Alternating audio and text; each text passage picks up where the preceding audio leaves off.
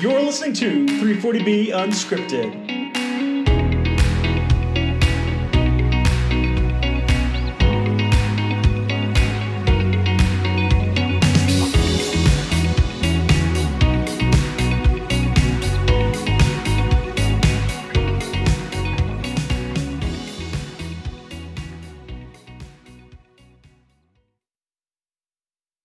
Hey everyone, thanks for listening to 340B Unscripted. This is episode 16. I'm Greg Wilson and I'm here with Rob Nahupi. Hey Rob, how's it going?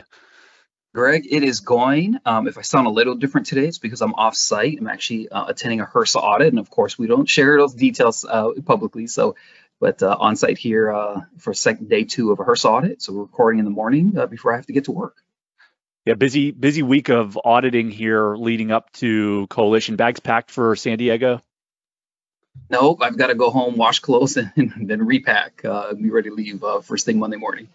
Yeah, so if you're listening to this the day of our the day this podcast episode drops, you're probably traveling to Coalition, or maybe you're situated at Coalition. We've got at the end of the episode, we're going to kind of share some sessions that we think are going to be really helpful for 340B service providers to attend, some clients and friends that we have that are in the 340B space that are sharing lots of great insights. So we'll round out the episode with a kind of an overview of what to look for when you're at Coalition. But Rob, let's maybe start with discussion around the ASAP 340B Coalition policy principles. So we've seen in the news this week, there's a few different documents out circulating that provide a little more detail with regard to this new advocacy's campaign's approach to 340B program reform.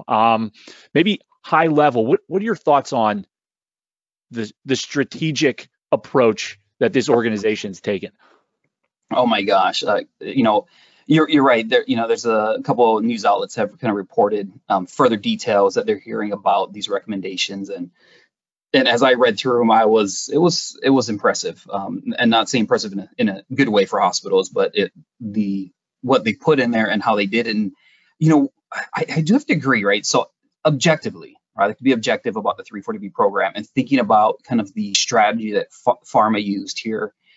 I gotta say, it's I didn't see it coming. Right, first of all, I didn't see this coming. Just didn't see NAC and pharma partnering to create recommendations, and objectively, the strategic move, it's impressive, right? I think we can judge the merits of what it is, and is now the right time and all this stuff. But I think I heard somebody say it. I think the best way to say it feels like pharma's playing chess and the rest of us are playing checkers here. If you read through this document, they've got a lot of wins if something like this were to go through, compared to what the covered entities are receiving, and only some of the covered entities, of course. But aside from that, right? Because I like to think of it as, in the last 10 years, we're starting turnkey and going from clinical as a pharmacist and a pharmacy director to having to learn how to run a business. And we as a team now, we've got so many intelligent people on our leadership team, and we make great strategic decisions. I think new services to start that would benefit hospitals or grantees or covered entities in general. And I don't know if we've ever had such an incredible strategic move like this. Now, not quite the same. We're not doing the same thing here, but just thinking about it, I don't know if we would have been able to come up with something like that. So I'm impressed by it. At the same time, sort of scared of all these things going through for hospitals and what that could mean. And I do think it's a timing issue. I mean, what are your thoughts on the timing of trying to impact hospitals this way right now? Yeah, I mean, it's hospital covered entities probably say there's never going to be a good time to be faced with something like this. But I think right now, timing is really terrible for hospitals to see a really significant threat to the 340B program. Most of these hospitals are still battling issues with regard to staffing. So we'll talk about the principles, but there's a lot of proposed changes here that are going to put a significant amount of effort on covered entities to execute, and hospitals just struggling with keeping the doors open and keeping their shifts staffed. Also, those hospitals are struggling with really razor thin margins, sometimes operating in the red. I know, Rob, you've had a chance to take a look at the 340B health contract pharmacy survey, and the financial impact of the manufacturer restrictions from the last couple of years is significant, and they're just reporting on the first 5 manufacturers. So the data that's reported in that survey is, really and kind of an underestimate of what the total impact has been. The contract pharmacy restrictions that were implemented in 2020 or starting to be implemented in 2020, again, suspiciously occurred at a time where covered entities were distracted by the strains of managing the COVID pandemic. And I think, right now, covered entities really haven't been focused on, the strategic discussions around how the 340B program might need to be reformed for the better. And maybe we're caught a little bit blindsided by this approach.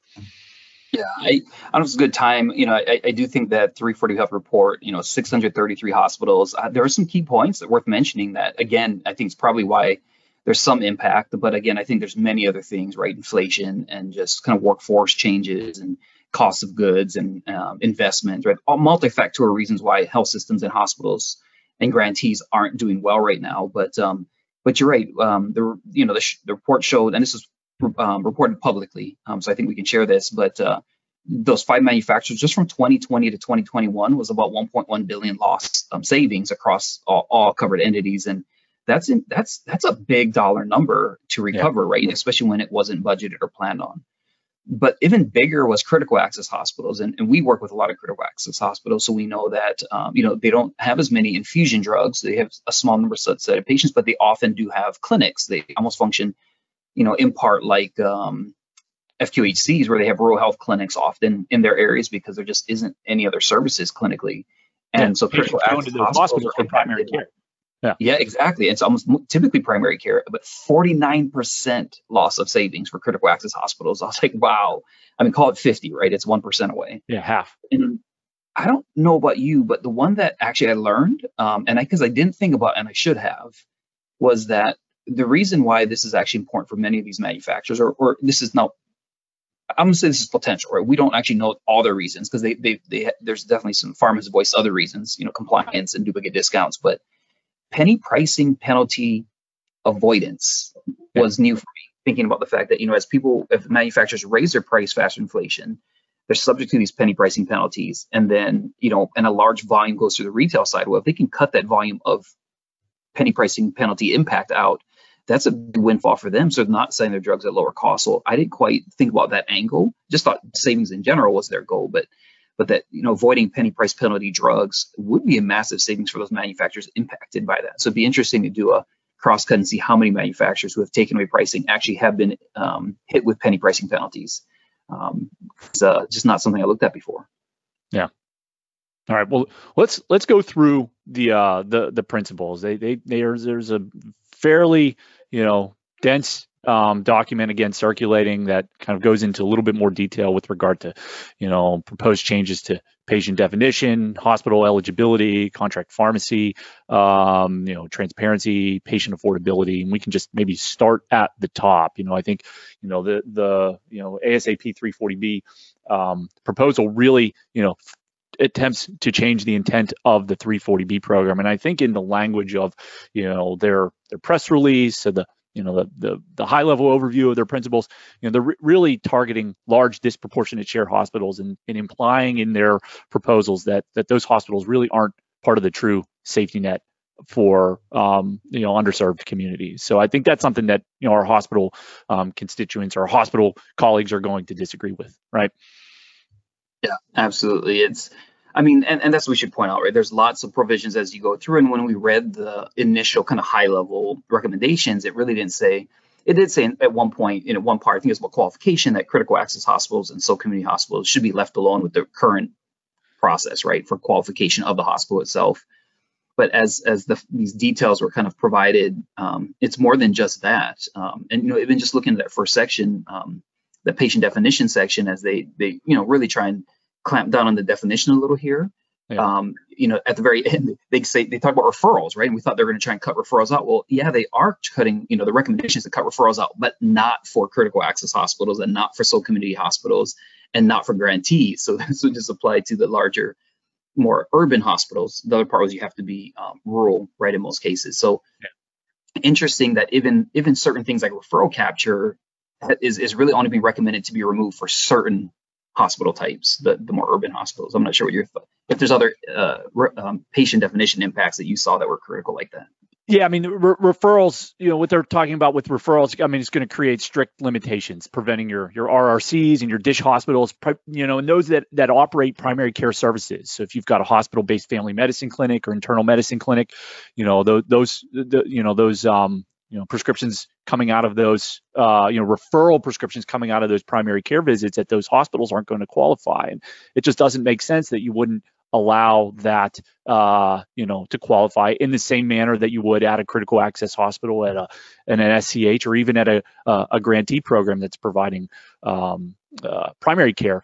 I think one of the bullet points around patient definition is that only prescriptions that are directly related to a medical condition for care that was sought at the covered entity should qualify. So now we're talking about kind of like a vague clinical component to patient definition.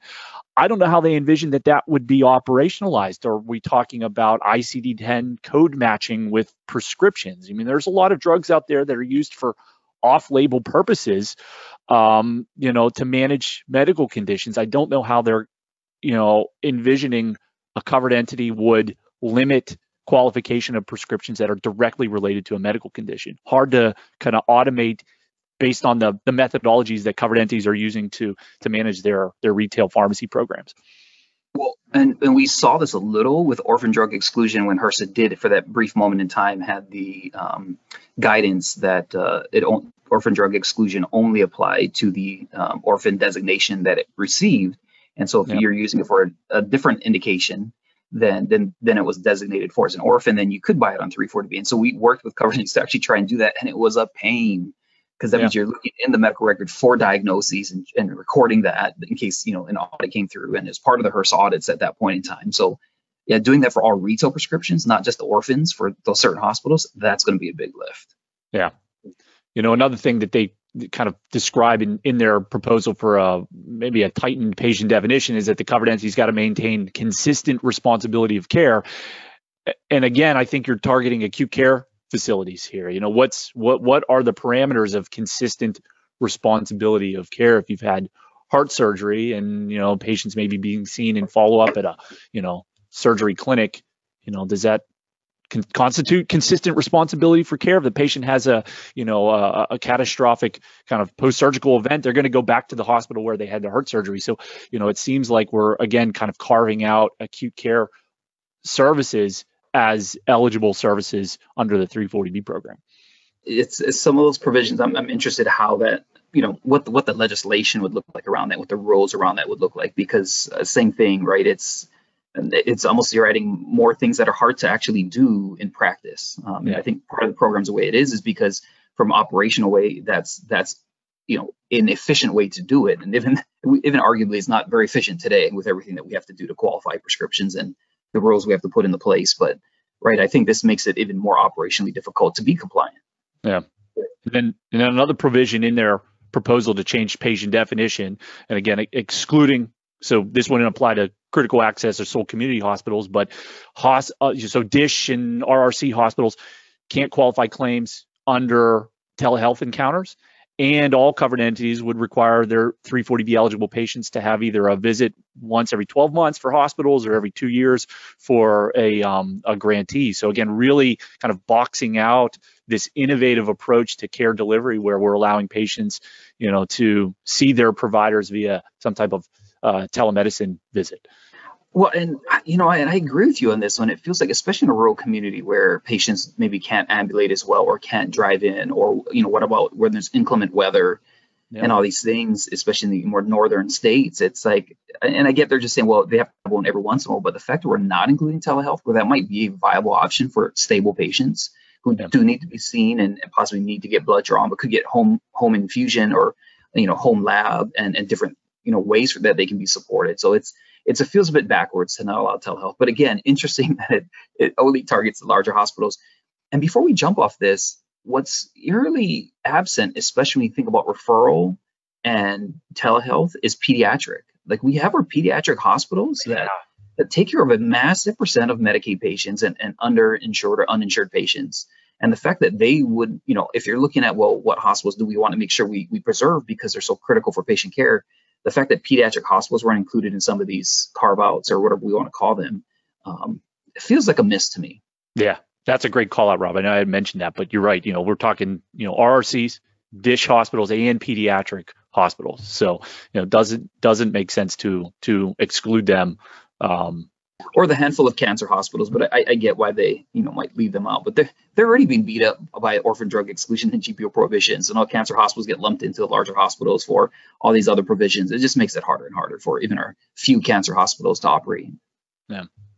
All right, contract pharmacy. I think everybody agrees that we need to, add some rigor to this 340B statute to address the need for contract pharmacy and provision of contract pharmacy. But they've got some, again, some significant proposals here that would limit contract pharmacy opportunities for our larger hospitals. So, contract pharmacies, they're suggesting, in their first bullet point that covered entities are going to have policies and procedures to prevent diversion and duplicate discount. That makes sense, but the language in their proposal says that contract pharmacies that don't ensure that the relevant requirements are met will be banned from participating in the program. And historically, it's always been the covered entity that assumes responsibility for compliance. But here they're, suggesting that the contract pharmacy may have to have a requirement in place to ensure program compliance. That doesn't. I don't know if that's just a not well thought out suggestion or how that again pragmatically would work. Well, and I would argue that in most cases, the pharmacies actually don't do that much. It's the TPAs that do it. Yeah. So, and sometimes it's the covered entity who picks the TPA in most cases, right? There's some chains that have their specific requirements. So there's that. But yeah, I think that's interesting. I'm curious why not the TPA in conjunction with the contract pharmacy, since often contract pharmacies aren't really doing much for their part other than being a dispenser. I mean, that's a critical part, but they're not doing any decision making in the process. Yeah. And another thing that's generated a lot of discussion is, limiting access to specialty and mail order pharmacies. So contract pharmacies are going to need to be located in the service where the covered entity provides care. Use of mail order or specialty pharmacies only going to apply under certain circumstances. So grantees will have kind of unrestricted access to specialty or mail order pharmacies through contract pharmacy channels.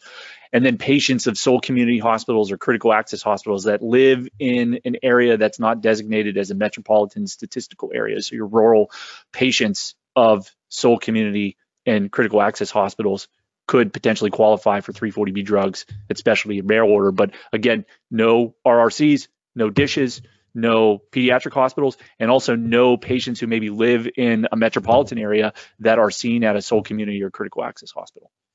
Well, and on top of that, they have a provision that they want to add that says contract pharmacies should only be limited to underserved areas and underserved populations, which I was like, oh my gosh. But I mean, it's not like there's these perfect lines in these communities where this is an underserved population. This is, and I know there's some measurements there, but you still have patients in need in non-medically underserved areas. And what about those patients? They have to go drive to a medically underserved area just because they happen to live in, affordable housing in an area that's not designated that way. So definitely think there's some issues with some of the provisions there on how does that really get operationalized, and does that harm patient care if we're unable to provide charity care at an affordable rate for patients because of them having to live in a slightly nicer area, even if where they live is not a nice area.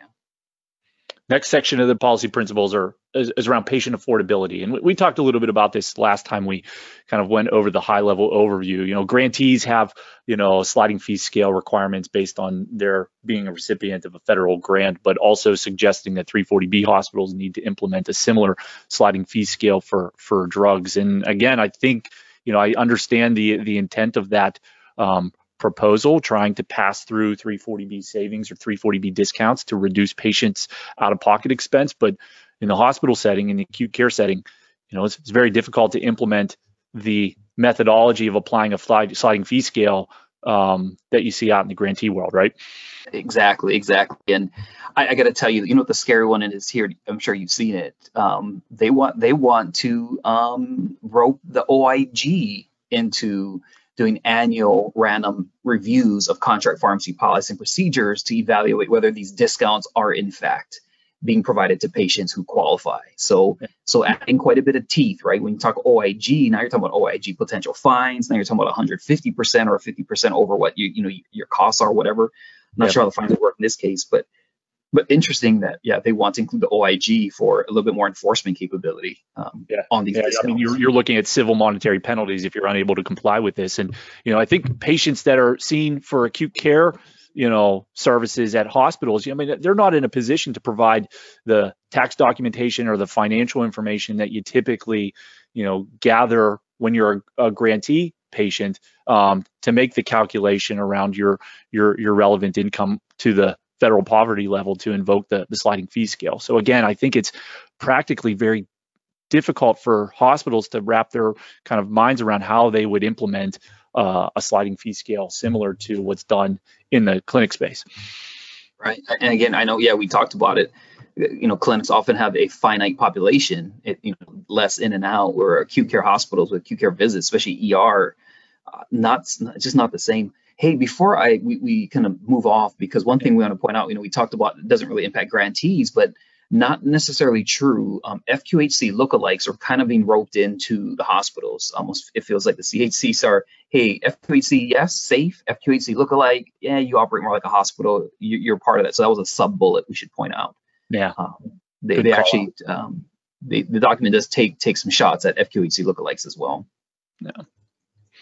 All right, next section's covered entity eligibility. So again, the proposal or this organization is kind of challenging the methodology with which hospitals have qualified as a 340B covered entity, primarily reliant on a dish above a certain threshold. So they're suggesting we need to establish new hospital eligibility standards for dish hospitals, looking at probably some element of charity care, also limiting the scope of their 340B program to not more than 5 retail contract pharmacies, again, excluding specialty or mail orders. So really tightening up the footprint that a 340B hospital might have based on these proposals. What are your thoughts?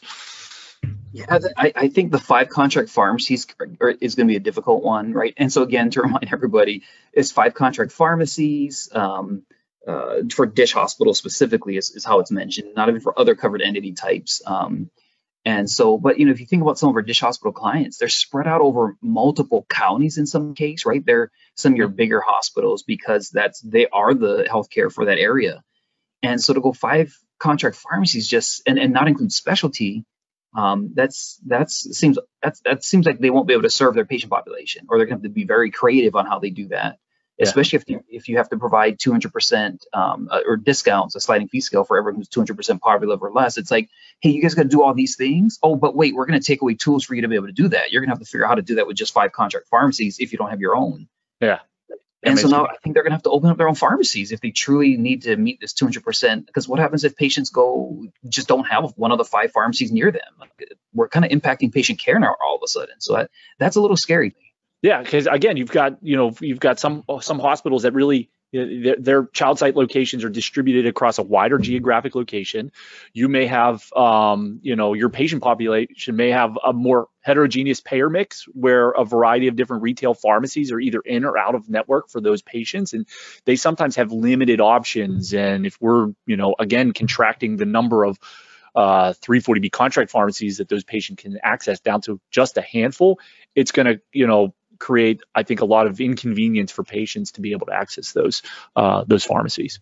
Yeah, I agree. And there is this whole concept in here about certain hospitals, right? Again, not critical access or so community, about qualifying under some other eligibility standard. I will say this one hasn't been well developed, at least from my perspective. I mean, they're talking about charity care and such as this, but that one definitely needs a little bit more details provided around it. My guess is maybe the group looking at it just didn't have a great answer for it, other than, hey, we want this change. We want dish hospitals or non-rural hospitals probably be the best way to say it, to have some kind of other qualification besides dish percentage. So yeah, you wonder if they're looking at maybe data elements off of Medicare cost report worksheet S10 in terms of charity care as a potential kind of metric that's going to be included. Right. They didn't mention that, so I thought they'd get more specific because, right, this is about the same information we had. I mean, a little bit more than on the original kind of list we saw, but yeah, that one feels like it needs a little bit more work. And interestingly, another thing they're talking about eligibility for hospitals is that RRCs, again, in our rural referral center, may have the opportunity currently to qualify as a disproportionate share hospital and, bypass the orphan drug exclusion. Again, they'd still be subject to GPO exclusion, but depending on the DISH percentage at that hospital, an RRC could currently qualify either as an RRC or under a DISH, but they're taking away that option here. Well, yeah, there's that component which I kind of scratch my head as it's a rural referral center, right? It qualifies as 8% DISH with the 8% DISH or higher. And they're saying, but if they don't treat any rural patients in order to obtain an RRC designation, then they should be required to qualify as a DISH at 11.75%. So you're right. They're almost saying, look, if you're an RRC that doesn't have to treat rural patients, then you don't qualify as an RRC. They're almost rewriting Medicare rules here for an RRC qualification. I mean, CMS already has definitions, and it feels like they want to change that a little bit. Yeah, and this is one where they're not really providing any granularity. They've called out only 5 contract pharmacies for DISH hospitals, but here they're saying RRCs must demonstrate that it treats a reasonable share of rural patients. What is a reasonable share? Is that 5% of the population? Is it 25% of your population? Does it have to be 50%? I think, clearly they're going to need to establish some more rigor to what that threshold is. But there's going to be a lot of debate about what's a reasonable share of rural patients for an RRC to qualify as a DISH. No, we should talk about the win. There was one small win. It's for critical access hospitals that do qualify as rural emergency hospitals, right? New designation under CMS. Yep. The problem is, of course, those rural emergency hospitals aren't included in 340 program, so there's a provision to add that. That way, if a critical access hospital could do better financially or operate more efficiently or just, better reimbursement as the rural emergency hospital instead of a critical access hospital, that would then qualify, of course, if that provision is kept in and approved. But I think that's a positive one. That's when we've talked to some of our critical access hospital clients, and it would have been beneficial because of the way the reimbursement works for that hospital type. But so want to point out the wins as well as some of the hits. Yeah. So kind of related to hospital eligibility, there's also discussion of tightening up child site and subgrantee eligibility. And this I think is really, probably instigated by that Wall Street Journal article that was published back in the summer last year, highlighting a Bon Secours Mercy Hospital in Richmond, Virginia, that added, hospital-based infusion practices to their hospital operations. And, again, they're suggesting here child sites of a hospital must be integral to the 340B hospital and provide, again, it's very unclear, meaningful range of clinically relevant services beyond just infusion of drugs. Right. And what I think is a little harder too is they're saying each individual site needs to somehow qualify in and of themselves. I'm like, well, that we don't really collect data that way, but that definitely makes registration harder, especially if you have a lot of child sites or offsite locations. So again, probably a bit more wording, but yeah, I picked up the same thing. They really focus on integral, almost as if they were going to try and define integral a little tighter than it's defined today, or the fact that it's not defined today. But it definitely expects some tightening of requirements to become a child site if something were to go through here. All right. The next category of proposals really around, I think a topic that most 340B covered entities will be able to get behind, and that's, trying to limit the pickpocketing of 340B savings. So minimizing or controlling insurers and for-profit stakeholders' involvement in the 340B. So, making sure that 340B covered entities aren't subject to reduced reimbursement for 340B claims. Yeah, I mean, I like seeing this, right? I mean, all the states were having to do this at state level. So love seeing something around PBMs here. That actually makes a lot of sense. But also pharmacies and for-profit third parties also limited in some way to charge for their services, but not to, reap massive gains from the 340B program. I think that makes sense too. And so that definitely, I think this one has some definitely positive things for covered entities here. So I, again, want to highlight the positives from the hits. Next category, again, one that we, I think, kind of initially had agreed is maybe neutral to 340B covered entities, particularly hospital covered entities. And that's the need for claims data clearinghouse. Manufacturers are going to need access to data, and CMS is going to need access to data regarding inflation rebate penalties, and we may need a clearinghouse for prevention of Medicaid duplicate discount. So again, this is likely this is going to be a necessary tool, I think, to ensure appropriate use of the 340B program, right? I agree, and and we didn't say at the beginning, but one of my kind of high level thoughts about all of this is kind of a wish list, right? This is, hey, NAC, Pharma got together. Here's a wish list. It's combined. It feels like it's probably more 2/3 part of what they're NAC, but I don't know how this all went down. Well, I wasn't in the room when it happened. But it feels like some of these are gives, and some of these, it's going to be a negotiation, right? I think hopefully even Pharma recognizes they're not going to get all of this, but there's negotiation points in there. So you put the wish list in, and maybe you get half of it. I think this is an easy one for all sides to look at and say, okay, it's going to create some work, but it makes sense, right? We know we need it for the Inflation Reduction Act, like you mentioned. We're going to need it for those rebate penalties for Medicare. Against manufacturers, and then we also need it for duplicate discount, and manufacturers saying, look, we need it for our third-party rebates. Yep. And so there's lots of reasons for it. I think it's part of transparency as well. I think it's a neutral, and I think it's an area that hospitals and grantees can look and say, yeah, okay, let's figure out how to make this happen. I think that's the right thing to do for the program. Yeah, they provided an appendix in their proposal that kind of outlines the different data elements that they would like to see included in the claims submissions. It's primarily tilted towards or addressed for retail. Really doesn't describe, a lot of the data elements they're asking for aren't relevant for hospital administered 340B drugs. So it seems like they're really focusing on the retail aspect of the 340B program. Yeah, I think because hospitals are 340B or not, most of the administered drugs are a little more clear cut. So my guess is they have pretty some visibility, or decent visibility into hospital administered drugs or provider administered drugs, even clinics as well.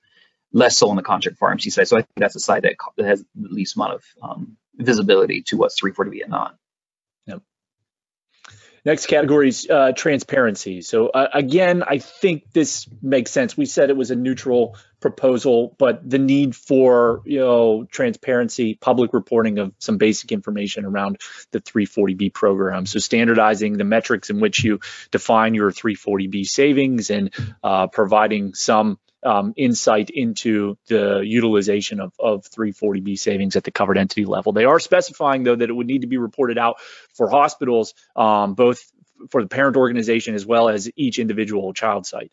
And if you think about what they're asking for here, again, just a big administrative burden for each child site to break out what their contribution is to these various elements. So I hope there's a little give and take here to realize that, I get it. That'd be nice to get that level of granularity, but again, more costs, more resources, more work for the covered entities. And again, my thought is we need to have them focus on patient care, not collecting more and more and more data. So I think we've got to be a little thoughtful or careful about how much is really needed, right? And not to go overboard here and swing too far on the other side of the pendulum for the hospitals and what needs to be reported out.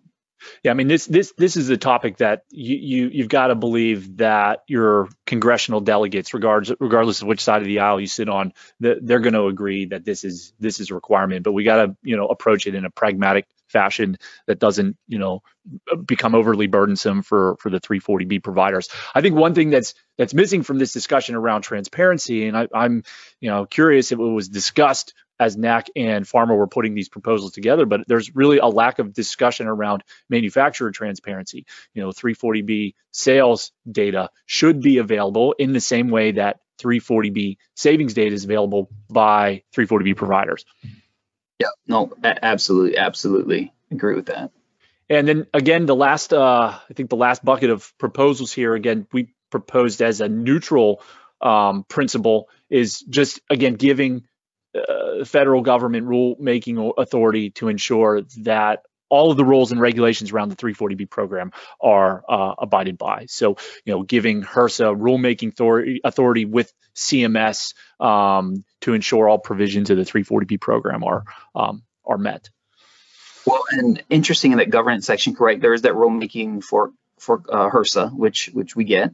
But interesting that they want them to do it in conjunction with CMS. That's right. You're taking a department of HHS and then all of CMS is the way it's worded today, and saying they've got to do joint rulemaking authority so that everything lines up, right, with Inflation Reduction Act, duplicate discount prohibition, all these things. So I think that's interesting. And then the second component, which makes sense, but to me this is just restating current state, and that's that federal laws should basically, the 340 program should be exclusively federal law, right? They're saying that states shouldn't have the ability to actually create laws around this, and which, I think current state is, if there's a federal law around it, it trumps state law, but if there isn't, then state law can be created. And I think that's the problem that probably pharma is seeing, is that, each individual state can create some rules, and the rules can be a little different. Now it makes it hard for in each state for them to know what they're supposed to do or what payers are supposed to do. So interesting that they want to really get rid of the ability for states to create any laws and regulation in areas that it's currently absent on the federal side. Yeah, and I think covered entities could probably look at this and agree. Like there should be oversight of this program that will require manufacturers to be compelled to play ball, right? If there's contract pharmacy provisions in the 340B statute and HRSA can enforce manufacturer compliance, we won't see types of restrictions and various policies eliminating voluntarily 340B pricing by manufacturers. But covered entities will need to be prepared to maintain their efforts to remain compliant. The call for oversight goes both ways. Absolutely, yeah. One thing we didn't kind of cover, but I think there's mentioned two spots, was also for our not-for-profit hospitals. There's a component above there. They wanted to strengthen what that government contract looks like. So I think right now it's a little loose, and so they want to strengthen that. But then in that transparency component, I just wanted to mention, and then they want those contracts to be publicly available. So we're gonna have to be more thoughtful first once we find out what needs to go in those contracts, and then what the fact that could be publicly available. But that's another. I kept looking. I was like, interesting wrinkle. I'm not sure the intent of that. I think it's getting a government contract can be difficult sometimes for some hospitals, depending on their geographical location and which government agency that they work with. But I think that one makes sense. But making them publicly available means that even the public will be able to see, hey, we signed this contract to care for the indigent population, are maybe helping the public hold hospitals accountable. I'm not sure what the purpose of that was. All right. Well, I think that's it as far as all of the principles. Rob, where's this going next? Where do we see this in the next couple of months kind of gaining traction? Yeah, I think it's going to be definitely a battle. I'm going to put it that way. I think it's definitely a battle. We're already seeing quite a few hospital organizations, 340B Health, kind of seeing their response, and it was a strong response saying, hey, there's some issues here. There's some issues with how this is playing out and how this is going, and I think we need to have open dialogue about it, because I think these are going to have significant impacts on hospitals and patient care, right? I get it. A lot of this is preserving our rural and FQHCs, and I totally understand the need for that, but we're still going to impact patient care on the other hospitals that are kind of being, for lack of a better word, put up on the chopping block.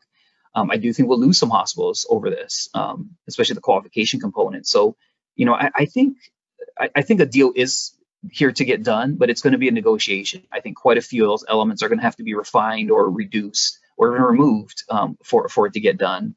I think the hospitals still provide so much value to patient care, and I think it's important that we look at that and address that. Interesting. I just wanted to say a couple quotes that I read online. One was from the AIDS Healthcare Foundation. Now I do think this might be a little over the top, but I get what they're trying to say. It's a deal with the devil is what they came back and said, and that's one of that's our AIDS Healthcare Foundation kind of grantee side. Doris Matsui, huge proponent out of California in the House, Democrat side, said it's just one of the latest attacks on 340B. So I think she's just calling it what it is. Look, it's just another attack. It's aimed to reduce 340B program scope and size, and ultimately potentially impact patient care, which is I think what she's looking at, especially in her areas that she has constituents that benefit from the program, and she wants to make sure those patients can continue to receive that care. But yeah. I think the deals here can get done, and I think we have to really look at whichever side you're on. which ones are the most important to you to stay in or stay out, depending on how you're looking at that, and which one, there might be a couple of hills to die on here for hospitals, and I think they have to get to the table and do that. I do recommend whoever you are and whoever's listening that, if you're passionate about it, make sure you're talking to your legislators, especially the ones on the Senate Help Committee or the House Energy and Commerce. Specifically, there's subcommittees on health in those areas, but making sure that you're talking to those people, if you have them in your area or in your state, about what the 340B program means to you and maybe the covered entities you work for or the companies you work for. So lots of good grassroots efforts that can be helped here. All right, Rob, great catching up with you. I know you've got to get out for your audit. We're going to take a little break here. On the other side, I'll kind of give us a rundown of what to look out for 340B Coalition this week. And we'll see everybody in San Diego. Thanks, Rob. Appreciate it. And hopefully we'll see you guys there. Stop by our booth, and Greg's going to give you all the skinny on all of that. And have a great week, everybody. The 340B Unscripted podcast is brought to you by SpendMend Pharmacy. Have you started using a referral capture solution to help maximize 340B program savings? SpendMend Pharmacy delivers the industry's leading solution to help you identify existing and new referral capture opportunities. Our team manages and meets all HRSA expectations, so you'll never be at risk. Visit spendmend.com and follow the pharmacy links to learn how a referral capture solution can help drive 340B savings for your organization. Hey everyone, welcome back. Again, thanks for listening to 340B Unscripted. If you're listening to this, we're on our way to San Diego for the 340B Winter Coalition Conference. The SpendMend team is going to be hanging out. Make sure you stop by our booth, talk with folks there around 340B compliance, 340B optimization, anything that's going on in the pharmacy world. Wanted to share a few folks that are presenting at the coalition. We've got great clients and friends in the 340B community that are going to be featured during the coalition. Hannah Rowell, she's the Assistant Director of Pharmacy at the Erie Family Health Center. She's going to be presenting on the Tuesday Track 1 session, talking about contract pharmacy operations. She's also hosting a few pre-conference workshops, so make sure you check out her topic on Tuesday, as well as any of those pre-conference workshops that you might be registered for. Lisa Nelson, she's Pharmacy Director at Unity Care in Northwest. On Tuesday, during the Track 4 session for CHC, she's going to be talking about elevating pharmacy's involvement in visibility and senior leadership at the organization. So great leadership discussion probably coming out from that session with Lisa. Arsalan Shah, he's Senior Director of Pharmacy at Central City Concern. He'll be talking at the Tuesday Track 3 session, a focus on behavioral health services that are supported by 340B providers. Nick Gannat is Director of Ambulatory Pharmacy at Unity Point. He's going to be involved in the Tuesday Track 2 session, discussing manufacturer contract pharmacy restrictions. Alexandra Soto, she's Finance Director out of Memorial Healthcare. She'll be at the Tuesday Track 1 roundtable discussion on 340B registration roadblocks, and is also hosting one of the pre-conference workshops on Monday focusing on HRSA 340B audits. Kristen Chupka, she's the 340B System Pharmacy Director at Dartmouth Health. She'll also be with Alex for that Tuesday Track 1 roundtable discussion on 340B registration issues. And then again, we'll be talking on Tuesday in a Track 2 session on specialty pharmacy accreditation. Ashley Covert, she's System Director of Pharmacy Supply Chain at Dartmouth Hitchcock Medical Center. She'll be at the Wednesday Track 1 session on inventory management with a focus on biosimilars and their intersection with 340B strategic planning, and then also has an early Wednesday morning session on the future of the drug supply chain. Chris Petrovsky is the Pharmacy Business Director at Duke. He'll be at the Tuesday Track 4 roundtable discussion on informatics and information technology, 340B, and the intersection of 340B operations with electronic health records, TPAs, split billers, and all the different systems that are used to help manage your 340B program. And then finally, we've got our very own Heidi Larson. She's Director of Compliance from our SpendMend Pharmacy team. She'll be involved in the Wednesday breakfast session, Lessons from the Field Part 4 on 340B program compliance and optimization strategies. So if you're at the coalition, make sure you check out each of those folks' presentations. Also, don't forget to stop by booth 319 and talk to the SpendMend Pharmacy team. Have a great week, and we'll catch you the next time. Thanks for listening to 340B Unscripted. Subscribe today on Apple Podcasts, Google Play, Spotify, or wherever you listen to podcasts.